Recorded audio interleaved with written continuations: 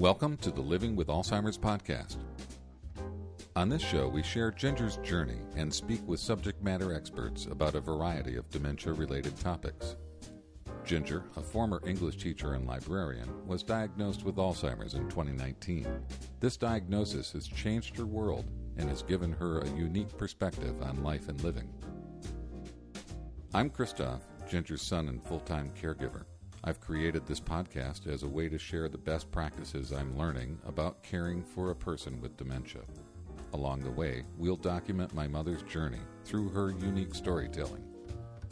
You can subscribe to the Living with Alzheimer's podcast and find all the resources we discuss at lwalz.com.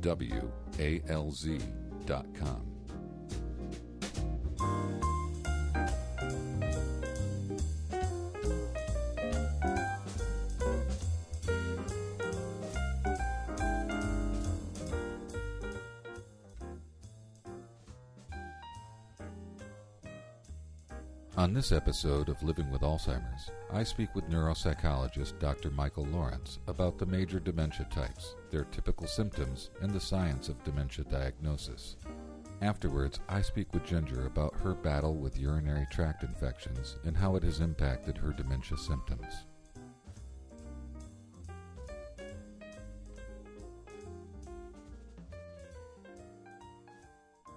So, hi, Dr. Lawrence. Welcome to the Living with Alzheimer's podcast. I appreciate you being available today to talk about neuropsychology. Great to be here. Thanks for having me. Great. So, I have the neurologist and the neuropsychologist, and I think I know what a neuropsychologist is, but I probably don't. So, what is a neuropsychologist, and what are the main areas of practice and expertise? Sure. And so neuropsychology is a bit of a different field, and I think most people know what a neurologist is, but I think a lot of people don't know what a neuropsychologist is. And so the best way I can describe it is a neuropsychologist is kind of an interface of psychology and neurology. And so neuropsychologists are really psychologists at heart. We all have PhDs and not MDs. And so we do not prescribe medications. It's a big difference between us and neurologists. But to be a neuropsychologist, you get a PhD in psychology, and then you go on to get specialized training. And this training really pertains to how the brain impacts behavior. And so our study is a study of brain behavior relationships. And because of that, we're often in neurology worlds. And so I have a large department. We're all integrated in neuroscience and in neurology, but we're asked to evaluate patients with some level of neurologic compromise. And so a typical patient would be a patient where there's suspected dementia or stroke, epilepsy, multiple sclerosis, Parkinson's disease, so on and so forth. And it's really our job through a detailed clinical interview and then a collection of objective cognitive testing to help determine impact of different type of brain disease and really aid in diagnosis. And so from a dementia standpoint, we will often get referrals from primary care and neurology where there's concern that mom, dad, grandma, grandpa is starting to decline a little bit. And it's really our job to determine what is normal and age-related and what goes beyond that. And based upon patterns of scores that we see on testing, helps us to determine what we might be dealing with in terms of diagnosis. Okay. So in the instance of my mom, you were involved in her diagnosis, and you had Correct. the imagery, brain imagery from CT scans. Mm-hmm. And I think there were at least a couple to do some comparative things there from one time period versus another. And then you had your cognitive assessments, which I think were all verbal and written. Is that typical? Yeah, so typically what we know about dementia in general is oftentimes patients will come in where there's some change in thinking. And the first thing we want to do is we want to rule out anything acute, like infection, illness, metabolic change. And so urinary tract infections are a common example of this. If I have a UTI at my age, I might have burning with urination and some urgency. if a senior has a UTI, it's common for them to have hallucinations and significant cognitive change. Illness and infection just affects seniors differently. And so we kind of rule out everything reversible. And to do that, we may do a CAT scan or an MRI, which tells us is a picture isn't worth 1,000 words, and structure doesn't equate to function. And so what I mean by that is we see people whose brains look very normal, and we diagnose Alzheimer's disease on a daily basis. Okay. And we see some individuals' MRIs that have significant atrophy, and patients do not meet criteria for a dementia. Interesting. Okay. And so it's not just that wouldn't have been my picture. Yeah, that wouldn't have been my intuition on how that worked, but okay. Yeah. And if a picture told us everything, I would be out of a job. Got it. Right. Basically. And so it's my job to put people through tests to really help determine, is this normal age related or does it go beyond that? And that pattern of testing tells us what regions of the brain are involved and helps make diagnoses. And these diagnoses are all clinical diagnoses. They're not based upon image. They're not based upon blood work. They're actually based upon cognitive scores and function, memory, attention, language. Okay. And so really the hallmark diagnosis typically comes from someone who does cognitive testing. Got it. So we mentioned UTIs. So urinary tract infections are a really common one, I understand, especially for women, and how it affects elderly so much more significantly. And my mom, Ginger, had a couple of UTIs in November that really set her back. She does not have the typical burning or urgency related to a UTI, so it's hard to tell with her when it's confusion that's just today's confusion, or is it confusion that's been exacerbated by an infection. And so when we did the neurology follow-up with her neurologist, there was a check done and, found the UTI, which, I felt awful about, that it had been going on. We didn't know how long, and so she got a medication that her body did not tolerate for the antibiotic. And so once that got switched, then it took that away. But then there were some other issues. So, that was just an awful month. And then she got another UTI. So we've been trying all kinds of things with her, adding cranberry and the probiotic, and now we're just forcing a lot of water. And by forcing, I should say really strongly encouraging. Like, Mom, we got this new water bottle and it's all fancy, and you haven't, drank very much today. Could you have some more, please? And, she's been pretty diligent about it because she knows enough about some of the losses she's experienced with Clarity to be concerned about stopping that from occurring again. And so when I say, Mom, you had that awful month, she goes, yeah. And I said, if you drink more water, it might really help. Okay, great. Give me the bottle, So, this is, a big concern for her. And so I'm sure every person that you evaluate has got a different suite of things going on. As you said, you've got scans that might indicate one thing, but then cognitive assessments that say yet another, and you're trying to build a picture of what's happening for a person when there's concern from the family or the primary physician. I've been doing this for 15 years, and it's funny how medicine evolves and terminology evolves. And sometimes I like old terminology better. Sometimes I like newer nomenclature. But I think dementia is a good example of this. And so when I was first trained, for you to meet criteria for dementia in general, 3 things have to happen. One is you have to have short-term memory difficulties.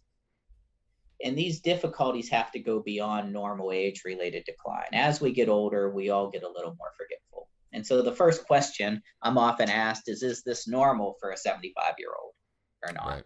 Which is why we need cognitive tests that we can compare you to people your own age and education level. But if you have memory difficulties that go beyond normal age-related decline, then you have to have difficulties in at least one other area of thinking. It has to be more pervasive than just memory, whether it's language, visual spatial functioning, judgment, and problem solving. And so you asked a few minutes earlier, and I think I went off on a tangent and didn't answer the question, but most of the tests are, I'm going to read and ask questions. I might have patients draw things. Sometimes they play with blocks. So a lot of it's all sitting across from each other. Some are writing, some are remembering, and some are actually manipulating stimuli. But it has to go beyond short-term memory and involve other areas of thinking. And then it has to show up and cause problems in day-to-day life. If those three things happen, you meet criteria for dementia. Now, when I was first trained, we would diagnose people with dementia, whether it was reversible or not. We always talked about there was three types of dementia: a reversible dementia, so maybe it's a UTI or an infectious process. Or in the hospital, people come in with maybe an acute kidney injury and they have encephalopathy, which is a long word that just means bad brain. Their brain has been affected. And a lot of times that's reversible. They meet criteria for dementia, but with time it will get better. Sometimes there's a static dementia. And so if someone has a massive stroke, they meet criteria for dementia, but it may not progress. Or there's progressive dementias. And those are the dementias that we typically think about, like Alzheimer's disease, Lewy body dementia. Yeah. So speaking of the progressive dementias, what are the main named types? Sure. And what are the key differences between them? Sure. And so I can tell you, Chris, that newer terminology now typically only uses dementia for the dementias that you're thinking about, the progressive type of dementias. And why we got away from reversible and static and progressive is whenever we use the word dementia, most people thought progressive. Gotcha. And so now we call it a major neurocognitive disorder that could be reversible. And we reserve dementia for things like you experience with your mom day in and day out. Okay. And so for dementia to happen, we have to have those three things: memory, one other area of thinking, and problems in day-to-day life. But dementia is like the word car. It's a label. There's all different kinds and types of cars. There's all different kinds and types of dementia. The three most common are Alzheimer's type dementia, Lewy body dementia, and vascular dementia. I would say those are the three most common. Now, there's additional other types of dementia, but I think most people, if they're diagnosed with dementia, are going to have some form of one of those three. Okay. They all look a little different. They all progress a little different. The course can be a little different.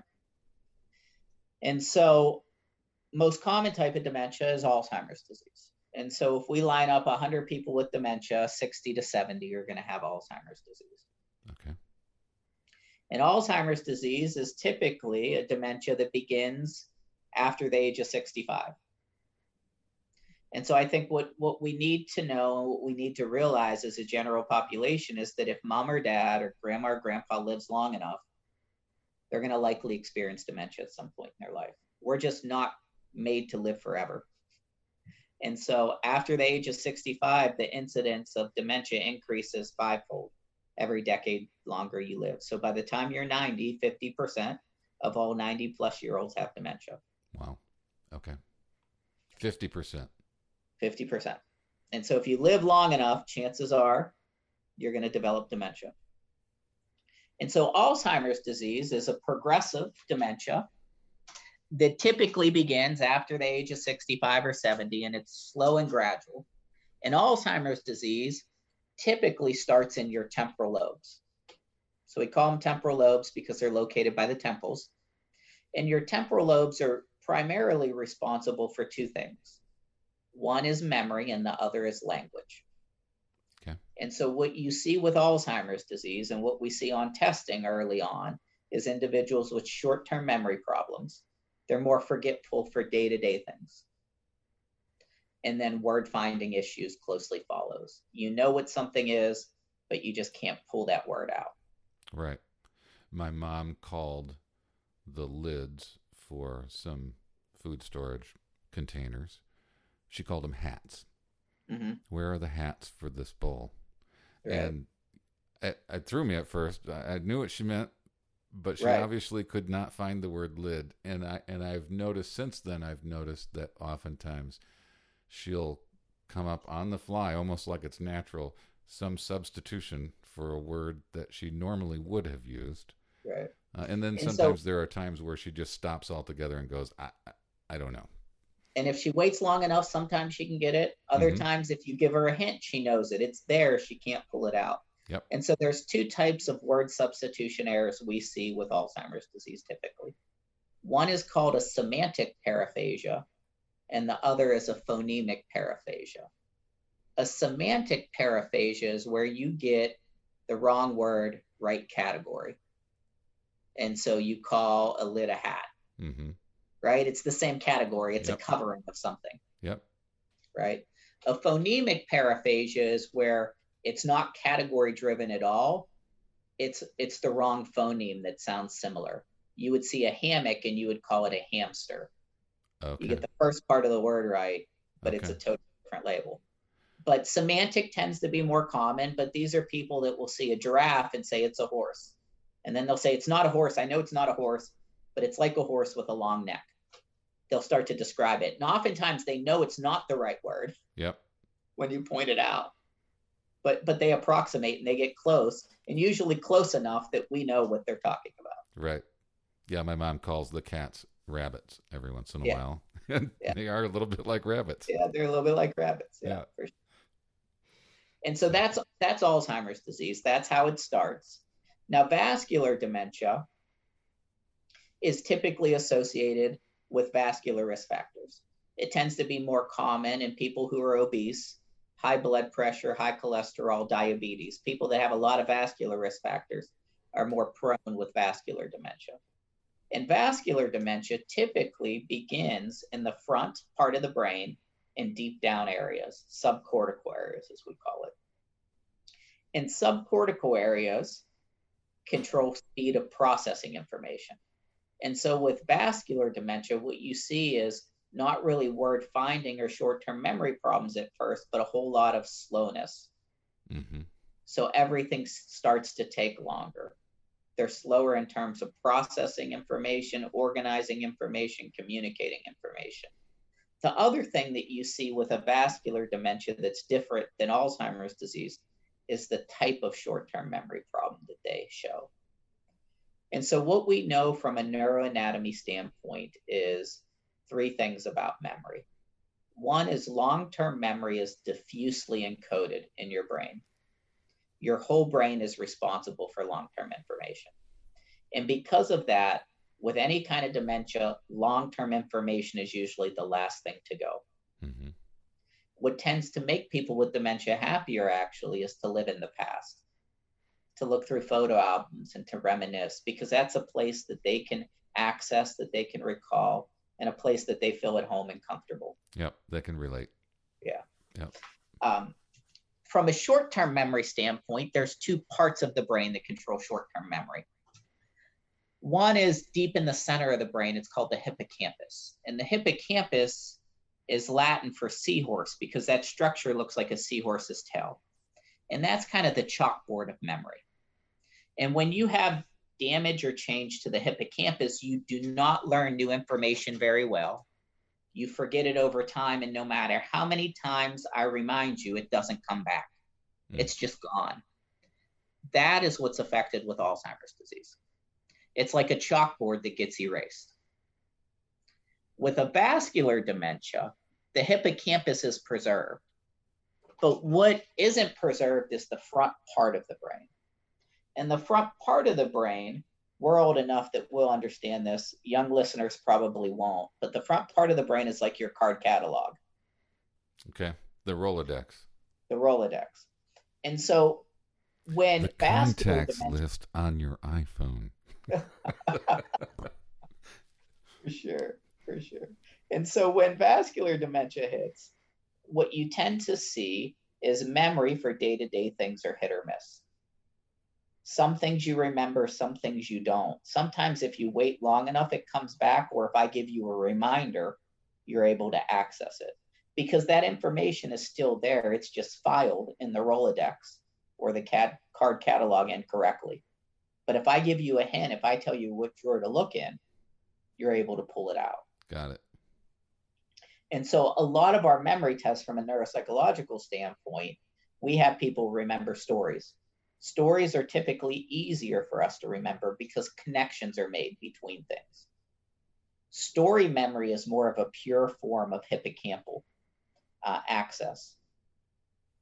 Lists, like a grocery list or other things, needs to be filed correctly in that card catalog. And so people with a vascular dementia won't remember a list very well. They'll remember a story better. And that's why memory is hit or miss.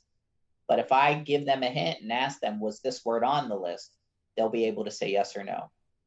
With Alzheimer's disease, with Ginger, if we give her a hint, it's gone. Mm-hmm. No matter how many hints we give her, it's not going to come back. Yep. That chalkboard's erased. And then Lewy body? Lewy body. So Lewy body dementia is a dementia that's associated with Parkinson's disease. And so Lewy body dementia, typically people have movement-related issues. They might have a tremor, they might be a slow shuffling gait, they might be imbalanced. Typically, the part of the brain that's initially affected with Lewy body dementia is parietal lobes, and parietal lobes control visual spatial awareness and functioning. These are people that have the dropsies. They'll go to put a cup on a counter and they'll miss the counter by a few inches. There's also behavioral correlates of Lewy body dementia. And so the three things that we see with Lewy body dementia are REM behavior disorder is one of them. And so I don't know if you know this, Chris, but when you and I sleep, there's a toxin or a chemical that's released into our bloodstream during sleep that essentially paralyzes us. Okay. And that's why we don't act out our dreams. With Lewy body dementia, that chemical is inhibited. And so you'll have a husband who's thrashing about, punching his wife. You'll have a wife who might fall out of bed repeatedly because she's acting out her dreams. So REM behavior disorder is common. Visual hallucinations are common with Lewy body dementia. And ironically, unlike schizophrenia or other forms of psychosis, people tend to see animals or children. Interesting. They're not scary hallucinations. They're pretty benign, but you'll see a squirrel in the living room, or you'll see a child outside playing. And then the third is you have daytime somnolence. You have fluctuations in awareness. These are people that they're sitting, eating their breakfast, and they're mid-conversation, and they fall asleep on you. Okay. Those tend to be the three behavioral hallmarks of Lewy body dementia. Huh. So I want to go to the MoCA. It's a good drink. It's the MoCA. It's Montreal Cognitive Assessment. Thank you, Montreal Cognitive Assessment. So the MoCA has several of the things that you've referred to. Correct. There are memorization of lists, recognition of some sketch drawings. Mm-hmm. The one that continues to chap my mother's rear end is the clocks. You know, because you have to draw a clock for analog time that's given, which I don't know how long that's going to be relevant. But she swears she would not have Alzheimer's if those clocks hadn't been on the test. That's her reasoning. And the clock that she drew, because her mom had dementia, and kind of she had a incident. My mom had an incident where she left a burner on the stove, and that freaked her out. Mm-hmm. This all happened about the same time her mom was diagnosed with dementia. Mm-hmm. And so she went and got checked. And so she did an eval in 2017 that said, yeah, there's memory loss, but there weren't these other things. Right. And then 2018, she went back because I asked, things seem to be getting more significant in her memory loss. Again, yes, there's memory loss and some advancement, but it's still not considered dementia. And then in 2019, that's when you did the assessment, and things had really changed for her. And when I look at the clocks that she drew for the MoCA part, or that portion of the exam, the 2017 clock really makes sense. It's not exactly right, but it's, the hands are where you would expect them to be, and the numbers are where you would expect them to be. And 2018's mixed up, and 2019 is really just kind of jumbled. I mean, there's one hand, there's not two. The numbers aren't in the right spots. It's not really even around the rim of the circle that was provided. All that kind of thing. Right. So the shift just in that one aspect is pretty dramatic visually. For sure. I don't remember. Was there a storytelling part on that? No, there's not. Okay. There's not, and so. And I don't recall any movement part. So any of the Lewy body stuff that has to do with physicality, you would just observe otherwise? Right. And so you would need a neurologic exam. And so the MoCA is like the MMSE. And the MMSE is something that I think most people know. And it was something that was given 60s, 70s, 80s, 90s. And it's just a brief test that measures kind of various domains. So attention, language, memory, the clock was one of them. The MoCA is kind of a MMSE on steroids. It's a little bit beefed up. It takes maybe 5 more minutes to give them. These tests, though, are what we call screener measures. And so these tests we typically don't give as neuropsychologists. These are tests, and the purpose of them is to give them in primary care physicians' offices and kind of neurology offices where you don't have extensive time to put patients through testing, and we're going to just test a basic screen. They're good if you have significant deficits. And if you have significant deficits, it'll show up on the MMSE. But they don't really show up if you have mild early on difficulties. And the part of the reason why is because these tests aren't very sensitive, because it's one size fits all. Whether you have 6 years of education or 20 years of education, there's a cutoff score. And if you're above the cutoff, you're okay. And if you're 1 point below, there might be something wrong. And so, yeah. Well, I was just wondering if there was value in taking that assessment earlier on. Because, for instance, my physician and I, now that I'm in my 50s, we have not talked about doing the MoCA. I keep forgetting to ask. Sure. But is there sense in doing some early eval so that you have I know it's a minor baseline because it's just the one size fits all. Is there value to that? Probably not. Okay. Probably not. I mean, I think that there's a time and a place for all tests. I understand, given base rates of dementia, to give those tests after the age of 65, just because we need to look for it. The reality is at your age, if you have some thinking difficulties, you don't need a MoCA to say that. You'll see signs of it way before that test will ever come back abnormal. Okay. And so when I see someone your age in clinic to put people through testing, I put people through 5 to 6 hours worth of testing. Got it. Because we have to test you extensively to see subtle changes in your thinking.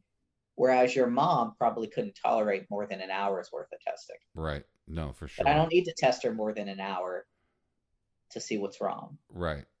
Yeah. In fact, even after the MoCA, because she did that on several occasions because of assisted living, it just happened to be a standard of what they did on intake. And I think the neurologist did it again. And I mean, it seemed like there were 3 or 4 times certainly within a year that she was taking that, and reported feeling exhausted afterwards. Yeah. And it's how many questions? 20?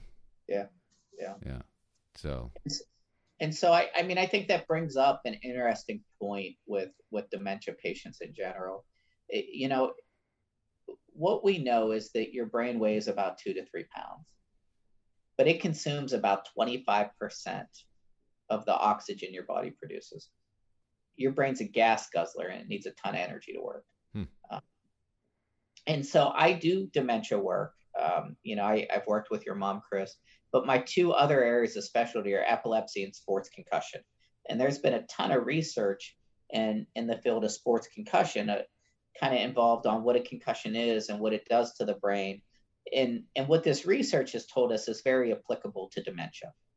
And it's this idea that we used to think that your brain was this highly complex computer that was always doing something. And now what we know is that's actually not true. Your brain is kind of like a lazy teenager. I have a lazy teenager, so I could speak to that. And what I mean by that is typically your brain is in a resting state.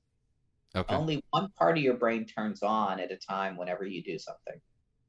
So when you want to remember, your mesial temporal lobes turn on. When you want to talk, your left temporal lobe turns on. When you want to problem solve, your frontal lobe turns on. I don't know if you ever heard of an fMRI. No. An fMRI is a functional MRI. And it doesn't give you a picture of the brain like the MRI, but it tells you how energy is being metabolized by your brain. And so we put you in an MRI scanner, and then we have you do certain tasks. And when you do certain tasks, different parts of your brain light up. And so what we know is different parts turn on whenever you do things. The problem is that when you develop dementia, those parts of the brain start to be less effective. And what happens is more of the brain turns on to compensate. And so people like your mom will often say things suddenly aren't automatic anymore. Right. Things just take more energy and more effort. Yep. And things that we used to do without even skipping a beat and thinking, it feels like we ran a marathon. And fatigue is common. That makes so much sense. I mean, there are days where at the end of the evening, she's just like, I'd love to watch a movie or something, but I can't. I'm just too tired. So. And that's why it's important when we know about how the brain and energy is metabolized to know how to organize our days better. And so I don't know about you, but I'm a procrastinator by nature, by practice, by generational influence. I come from a long line of procrastinators. My daughter's a procrastinator. She blames it on me. I blame it on my parents. But we can procrastinate because we have enough energy in our fuel tank to put challenging things off till the end of the day. But with dementia, what you see is people have windows. And so we have to adjust kind of how we practice and how we do things, and we have to take advantage of windows. We can't plan out a full day's worth of work in an 8-hour period. We need little breaks between them. If you have mild dementia and you're responsible for finances, you need to do that checkbook when you're freshest. Okay. When you typically have a window in day-to-day life, you can't put it off any longer because it gets to the point when you're too fatigued. And when you are fatigued, you see cognitive change. And even your mom, she has good moments and she has bad moments. That's why it's hard to diagnose a UTI. Yep, exactly. Because there's so much fluctuation in data. Well, and sometimes it just seems like sundowning, which we haven't talked about on the podcast, but my mom definitely experiences sundowning. Mm-hmm. And now here during the winter months with the shorter days, that seems to be more pronounced. For sure. So, yeah, so that's just her running out of steam. So are there breaks that I could help put into her day, into her schedule, that would help her sustain, some more cognitive connectedness throughout the day? Yeah, I mean, I think there's things that we can kind of do different, and a lot of it's scheduling and planning. And so what we know about dementia is really people with dementia would thrive in the military. And why that is because structure and consistency and routine are very, very helpful for people with dementia. Mm-hmm. You know, that old adage, it's like riding a bike, is very, very true. We never forget how to ride a bike because it becomes procedural memory. And so the more we do things the same time of day, the same way, the better we do. Taking medications at the same time, taking them the same way, meals, just other general practices, that the normal cadence of life that we do, right? Mm-hmm. It's often why I would tell you that we are typically consulted to diagnose dementia in our rehabilitation facility quite frequently. And we'll see patients that have had a mini stroke or a mild stroke, or maybe they fell and broke a hip. And typically, we don't like to do dementia assessments in the hospital. And why is you're in the hospital for a reason. Typically, you're sick. You're not going to give me your best effort, and we want you to give us your best effort. But in the rehab facility, oftentimes we're asked to assess dementia, and we diagnose dementia all the time in the rehab facility. And the reason why is because when you strip someone from their routine and consistency, you see these cognitive deficits so much more. And so we'll have family members that say, this can't be dementia. They do fine in day-to-day life. Mm-hmm. Well, they do fine in day-to-day life because they lived in the same place for 30 years. And they have all these routines. Right. And so I don't want to take Ginger's routines away from her, but I think we can get smarter working within the margins. And so if it's a holiday season and we're going to do Christmas parties, maybe we need to do one a day. Yeah. Maybe we need to try to plan it around a time where she's freshest. And so if she usually has breakfast and then she's tired and takes a nap, maybe we do it after the nap. I think allowing her 10 to 15 minutes to kind of chill out, maybe listen to some music, close her eyes is helpful. Okay. I think sundowning is a common issue, but also what we see quite commonly with dementia populations is mixing up nights and days. Yeah. And why that happens is because fatigue is so common that if we let our loved ones sleep for too much, then they don't sleep at night. And so rest is important, but it also has to be in moderation too. We have to give rest breaks as much as we can, but right. We can't let people sleep 4 or 5 hours a day because then we run into trouble at night. Right. Yeah. So we experienced a little bit of that during this awful month. Mm-hmm.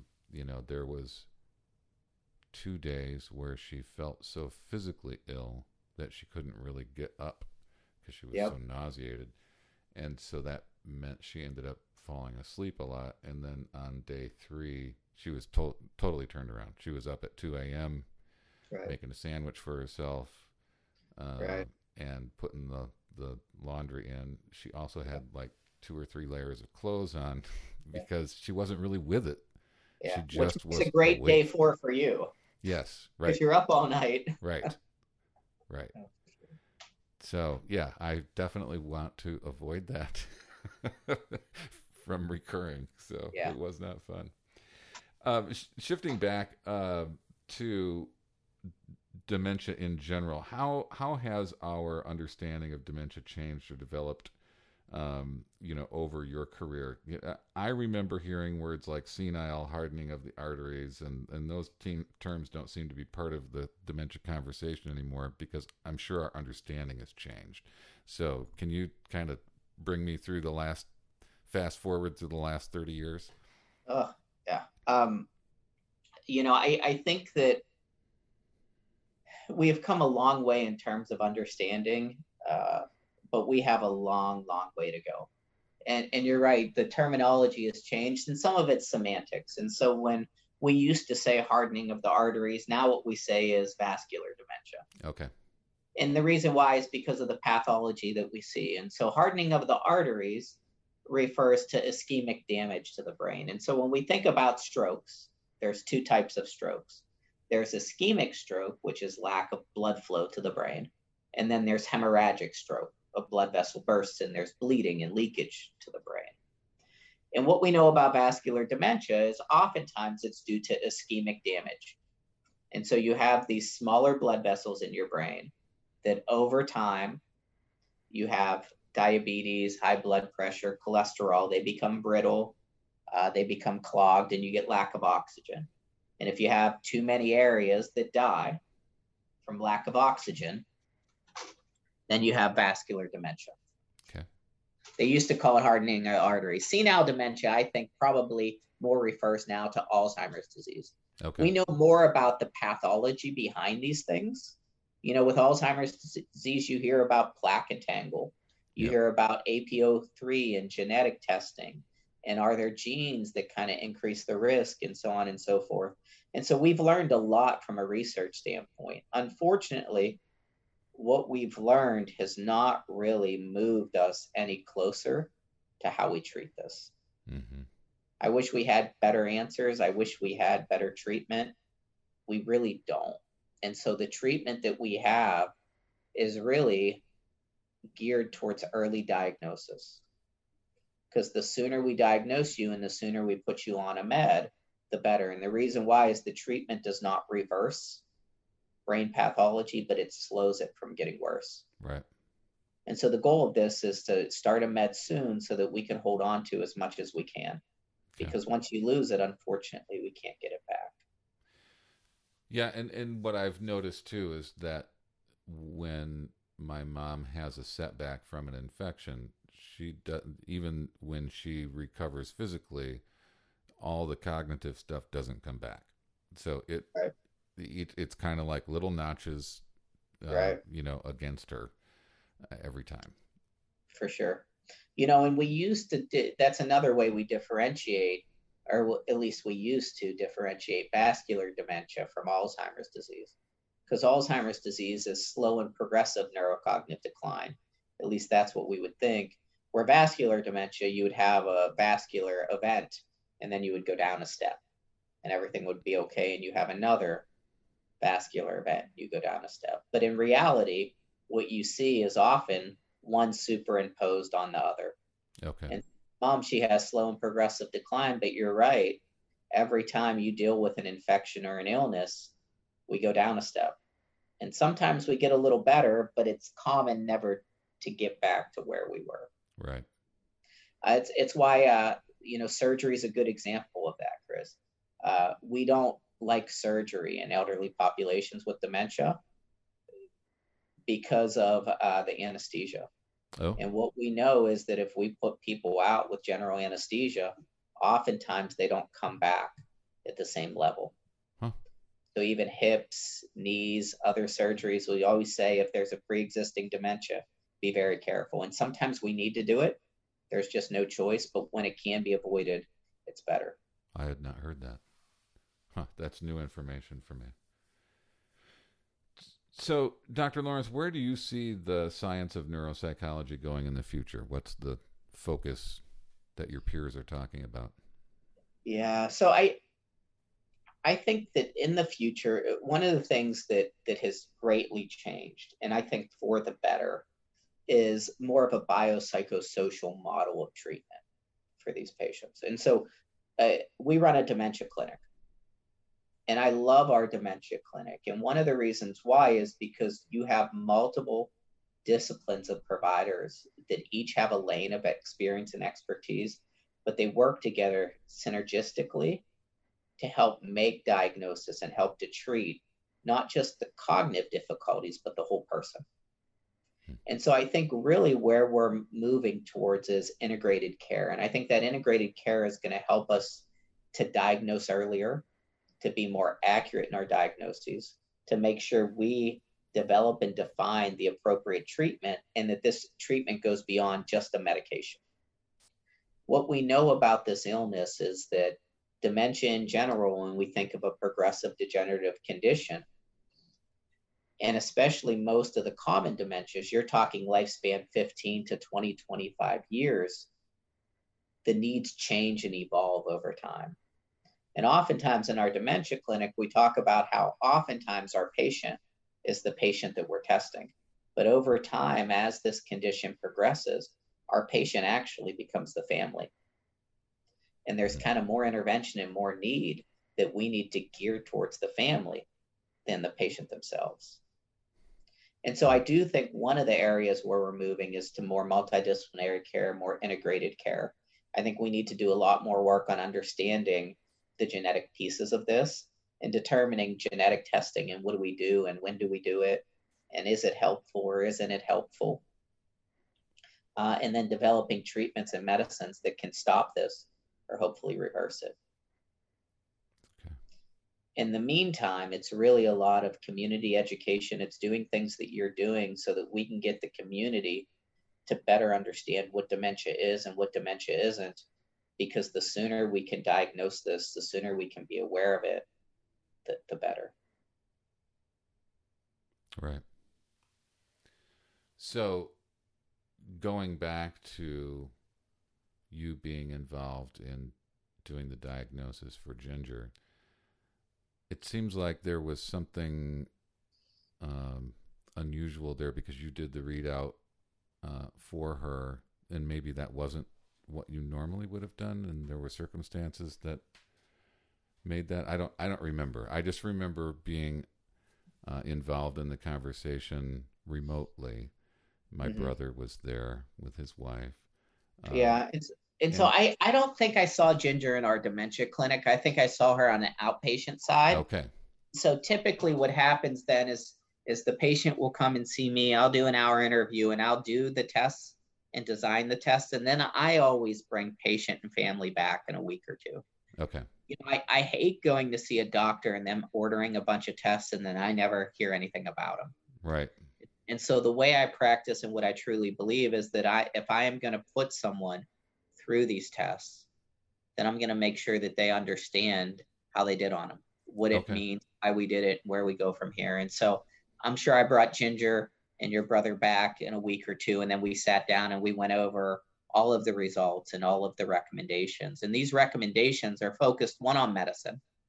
But again, I have a PhD, not an MD. I can't prescribe. And so primary care will prescribe or a neurologist will prescribe. But medication is only one slim piece of this. A lot of this is educating patients and families, helping to address the fears they may have, talking about where do we go from here and what does this mean for us and for our future. Kind of focusing on hoping for the best and what's best look like and what does good look like in this situation, but also planning for the worst and making sure that we have some tough conversations early so that family members can give input. You know, I think that all too often what we see is we avoid in our culture difficult conversations. Right. Nobody wants to talk about mom or dad. If you need to go into a home, what type of home would that look like and where would you want to be? Right. But I'd say we typically avoid hard conversations regardless of the topic, but here especially, and there's so much stigma. Yeah, 100% agree. But the thing that I have found worse for children that have dealt with this is that if we don't have these conversations and then heaven forbid mom or dad can't stay in the home and has to go somewhere, what I hear 10 out of 10 times, Chris, is a child saying, I wonder if mom would have liked this. I hope that this is what dad would have wanted. Mm-hmm. And while mom and dad is competent enough to make those decisions, it's really important that they do. Their decision should matter. Right. But the problem is as this illness progresses, they lose insight. Right. And if we wait too long, then they're just not an accurate judge of what they want or what they need, unfortunately. Yep. Yeah, that was hard. There was a couple of months there where both of my parents had been diagnosed, my dad with vascular dementia and mom with Alzheimer's. And, you know, it was clear that something needed to change. And we talked about assisted living, which was what we eventually chose. But that was a very difficult conversation, and they didn't want to leave their home of 30 plus years. And now here I am with my mom back in that home of 30 plus years because how things unfolded. And when my dad passed, she was there by herself, and then it suddenly didn't make sense anymore. Right. So yeah, those were hard conversations. But I remember you being saddened, like genuinely sad that you were sharing this bad news. And so it made me wonder how tough your job is and what kinds of supports are out there for people in your field so that you can continue doing your job. Yeah, I mean, I think that if it's not hard for you to have these conversations, if it's not tough, if you're not saddened by these diagnoses, you're probably in the wrong profession. I think I would worry more if I ever got to the point where I was just numb to all of this. Yeah. I think my emotion helps me to be a better provider, but you have to learn over time how to compartmentalize to a certain extent. And at the end of the day, how to say, I'm doing the best I can, and this is hard, and this is hurtful, but me being sad about this and taking it with me to my family doesn't help my family. Right. It doesn't help me, and it doesn't help the next patient that I see either. But it's something that luckily I work in a practice where there's 10 other providers. And so, Sometimes we'll have group counseling sessions and we'll talk about hard cases. And sometimes it's a good day where I have someone like you whose mom and dad both had dementia and they're really worried, and I get to tell them good news and say everything's okay. Right. But you're right. In our culture, we don't like to have hard conversations. And I think one of two things happens when we have family in the room. Either sometimes we're way too blunt and way too factual and don't really get the piece that this is a devastating, life-altering diagnosis. Right. Right. Or we try to minimize it too much and we're not honest about what's happening. And I think really we have to have a good balance. We have to be able to have these hard conversations and talk about, look, this is what you're experiencing. I'm not changing your experience. I'm just putting a name to it. And I know that there's a lot of stigma and a lot of fear associated with that name. And I think that's the problem with dementia and Alzheimer's, is because if you live long enough, you know someone that has it. And then when you get diagnosed with it, or a family member, that's all that you see and that's all that you think. And what we know is this disease progresses drastically different in different people. And so it's really having these difficult conversations, trying to help them to see the hope and that the world isn't over, but that life may look a little bit different, and talk about things that we can do to maximize the life that we have. Yeah. So, yeah, that makes sense. I'm just hoping that you have a staff that you can lean on. I was just thinking about the conversations that I've had for other episodes around the support resources that are there for caregivers. And I'm curious about what support resources there are out there for the diagnosticians, Yeah, there's none. I mean, I think that physician burnout is a real thing. And I think we're seeing that now, where especially COVID has highlighted that, where everybody's working harder and harder. We're more and more understaffed. There's shortages everywhere. And mental health needs of providers really haven't been thought of and haven't been discussed. One of the things that I think has been a protective factor for me, Chris, is that I have a PhD in psychology. And I think people that tend to be psychologists tend to have more emotional insight into what's going on. And so in my field, kind of throughout my training, we were taught to really be introspective and think about how you're emotionally doing and how this is emotionally affecting you. This, to be quite honest with you, is harder for MDs because that's not part of their training at all. Right. And so being able to know what's going on emotionally and emotionally process is a challenge for a lot of medical providers. This is not an easy job, but it's a necessary job.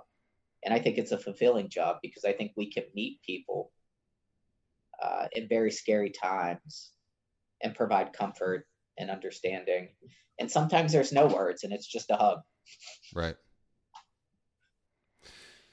So I had a different question, but this is related. So what would you recommend if I'm a person who has someone in the family who seems to have some changes happening cognitively, behaviorally, and am concerned, what should I do? Do I talk to them first? Do I try and reach someone who's responsible for them? I mean, let's go with parents. That's the easiest. Sure. Because I was able to encourage my mom to go get reevaluated, and then in the third year, so the third time she was evaluated, I just reached out to her general physician and I said, maybe you could contact her and figure out if she needs to be tested again, which is exactly what happened. Right. But how would you recommend people go about initiating that whole process? Sure. I mean, I think that I don't like any of your questions because none of your questions are easy questions. There's no right or wrong here. And what I often tell family members is, mom and dad much better than I know mom and dad. So your mother has been a blessing, and she's also an anomaly. And one of the things that makes her an anomaly is she has fairly good insight and you can reason with her. And so you have to meet people where they're at. and I'm going to say something somewhat provocative, but it's in my opinion, dementia is kind of childhood in reverse. And dementia will get to a point where people with moderate dementia, we really need to start to think of them like 6, 7, 8-year-olds. Right. Or sometimes even younger. And so I think all too often, I idolize my parents. My father is my best friend, and I want to treat him with dignity and respect, but he's in his upper 70s now, and he's starting to decline a little bit. And it's not respectful to expect more of them than they're capable of. Mm-hmm. And so for people with moderate dementia, having this conversation and thinking that we're being dignified really isn't dignified if they can't process it or understand it. I have a 10-year-old, and we gave her a flu shot 2 weeks ago. Well, I wasn't going to tell her 2 weeks in advance and remind her every day when that flu shot was. Yep. I was going to wait till the day of and surprise her, because she couldn't reason through it. She couldn't understand the benefit versus the risk, and it was just going to make her anxious and upset. Yep. And so it was more dignified and more respectful to deal with that strategy that way. And so I would say that, I truly believe in individual autonomy. So I would say that if you think that your parent is capable enough to engage in that dialogue, I wouldn't shy away from it. If you start to see changes you're worried about, I would be open and honest. But if it gets to a point where your patient or where your parent is becoming irritable or agitated, and we think it's progressing to moderate, then I would meet them where they're at. And if that conversation is only going to make your relationship worse, I would say call the primary care on the fly and say, hey, you didn't hear this from me, but I'm really worried. Because right. The goal at the end of the day is to make sure that mom and dad are safe, happy, and healthy as best we can. Yeah. Agreed. Yeah, and there are so many other questions around there, because that was exactly what I walked in on was, there was a holiday season. I came back home for the holiday and then realized how things had been going for a few months. Right. And they were right on the edge of not safe, Right. And your mother, from what I remember, and it's been a while, but she's highly educated. She's fiercely independent. And sassy. Right? and so the way you have to interact with her is different than how you've always interacted with her before. And that's a hard shift for family. Right. And so I think that, you ask how I'm holding up, but there's a support group for a reason, because dementia doesn't just affect the patient, it affects the family. Right. As mom continues to progress, you're grieving the loss of her in small ways. Yeah, it's true. It's hard. It is hard. Dr. Lawrence, thank you for participating today on Living with Alzheimer's podcast. I appreciate it. Is there anything more that you would like for listeners to hear? Any big takeaways? Yeah, I think it's just, as what we know is this condition is going to increase. People are living longer. And so keep an eye on your loved one, be there for them. If you see signs, don't hesitate to talk with them, to reach out. I hope that there's help on the horizon. I hope that we can eventually cure this disease. But right now, the best we have is medicines that help to slow it. And so early diagnosis is extremely important. And so please seek help immediately. Call your primary care, call a neurologist, call someone like me, a neuropsychologist. But the sooner we can make this diagnosis and come alongside family and walk this course with them, the better it is. Thanks. Thanks so much for your time. No worries. Anytime. All right. Take care. You take care, Chris. All right. Bye. Bye-bye.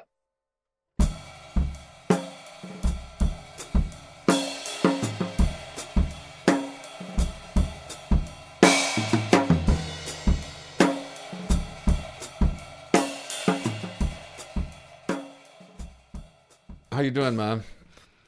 I'm okay. Okay, so we just watched the interview that I did with Dr. Lawrence. Mm-hmm. What did you think? I thought it was very helpful to comprehend what other people are feeling or doing because of what's in their life as well. Mm-hmm. Was there anything that you learned during that conversation that he was having with me? It wasn't something that I didn't know. Okay. Well, one of the things we talked about was you had a rough month in November with many days of not feeling well. Right. And a lot of that started with a urinary tract infection and then an antibiotic that your body did not handle well. So that made your symptoms worse as far as, feeling confused and tired and nauseous and all those things, right? So, that was something that you were, struggling with, and everyone around was trying to figure out how to help, right?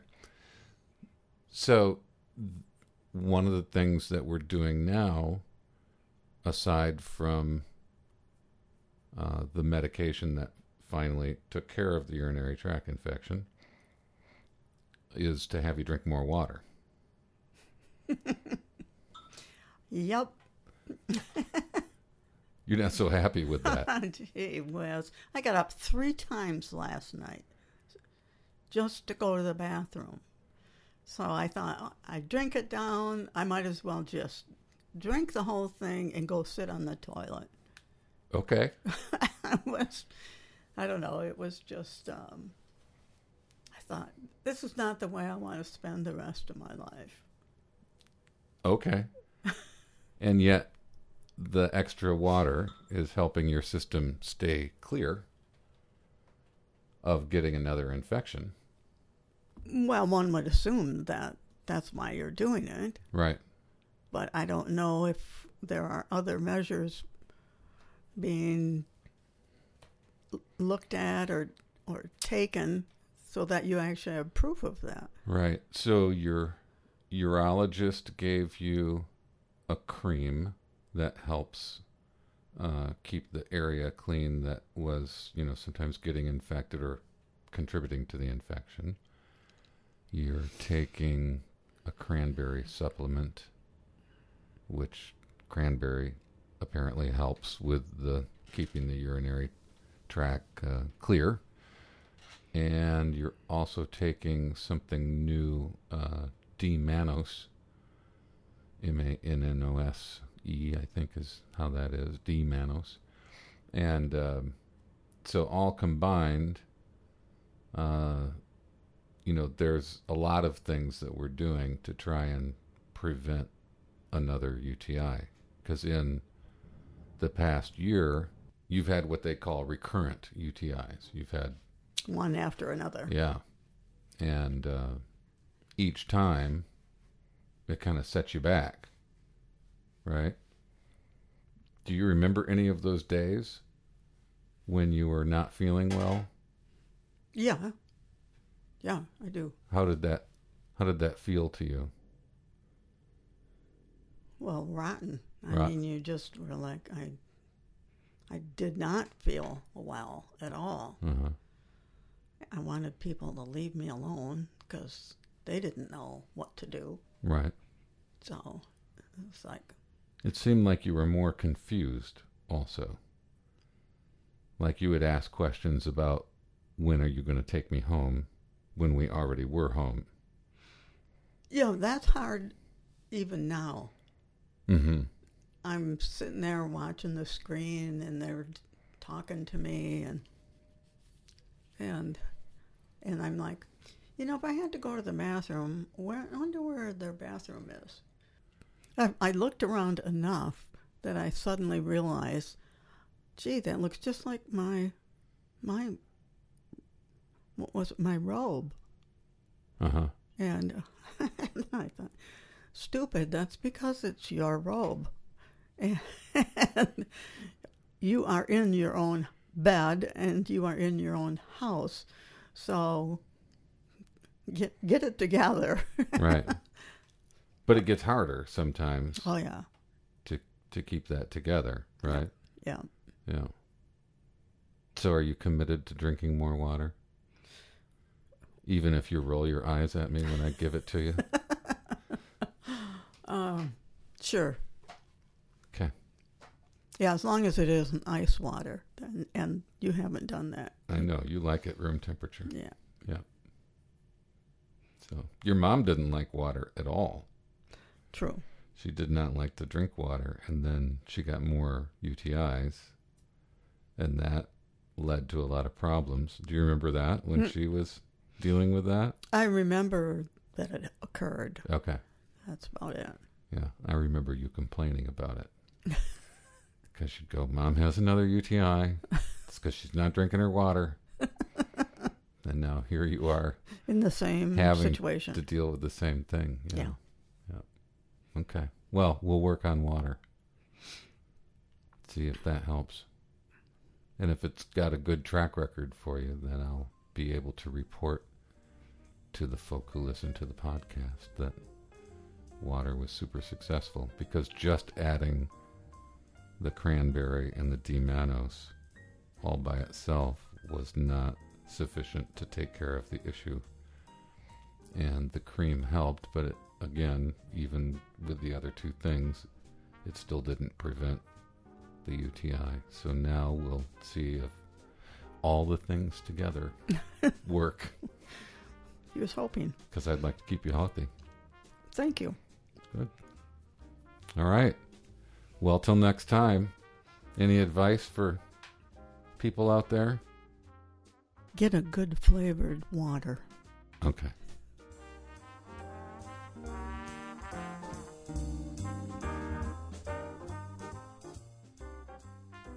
Thank you for listening to this episode of Living with Alzheimer's.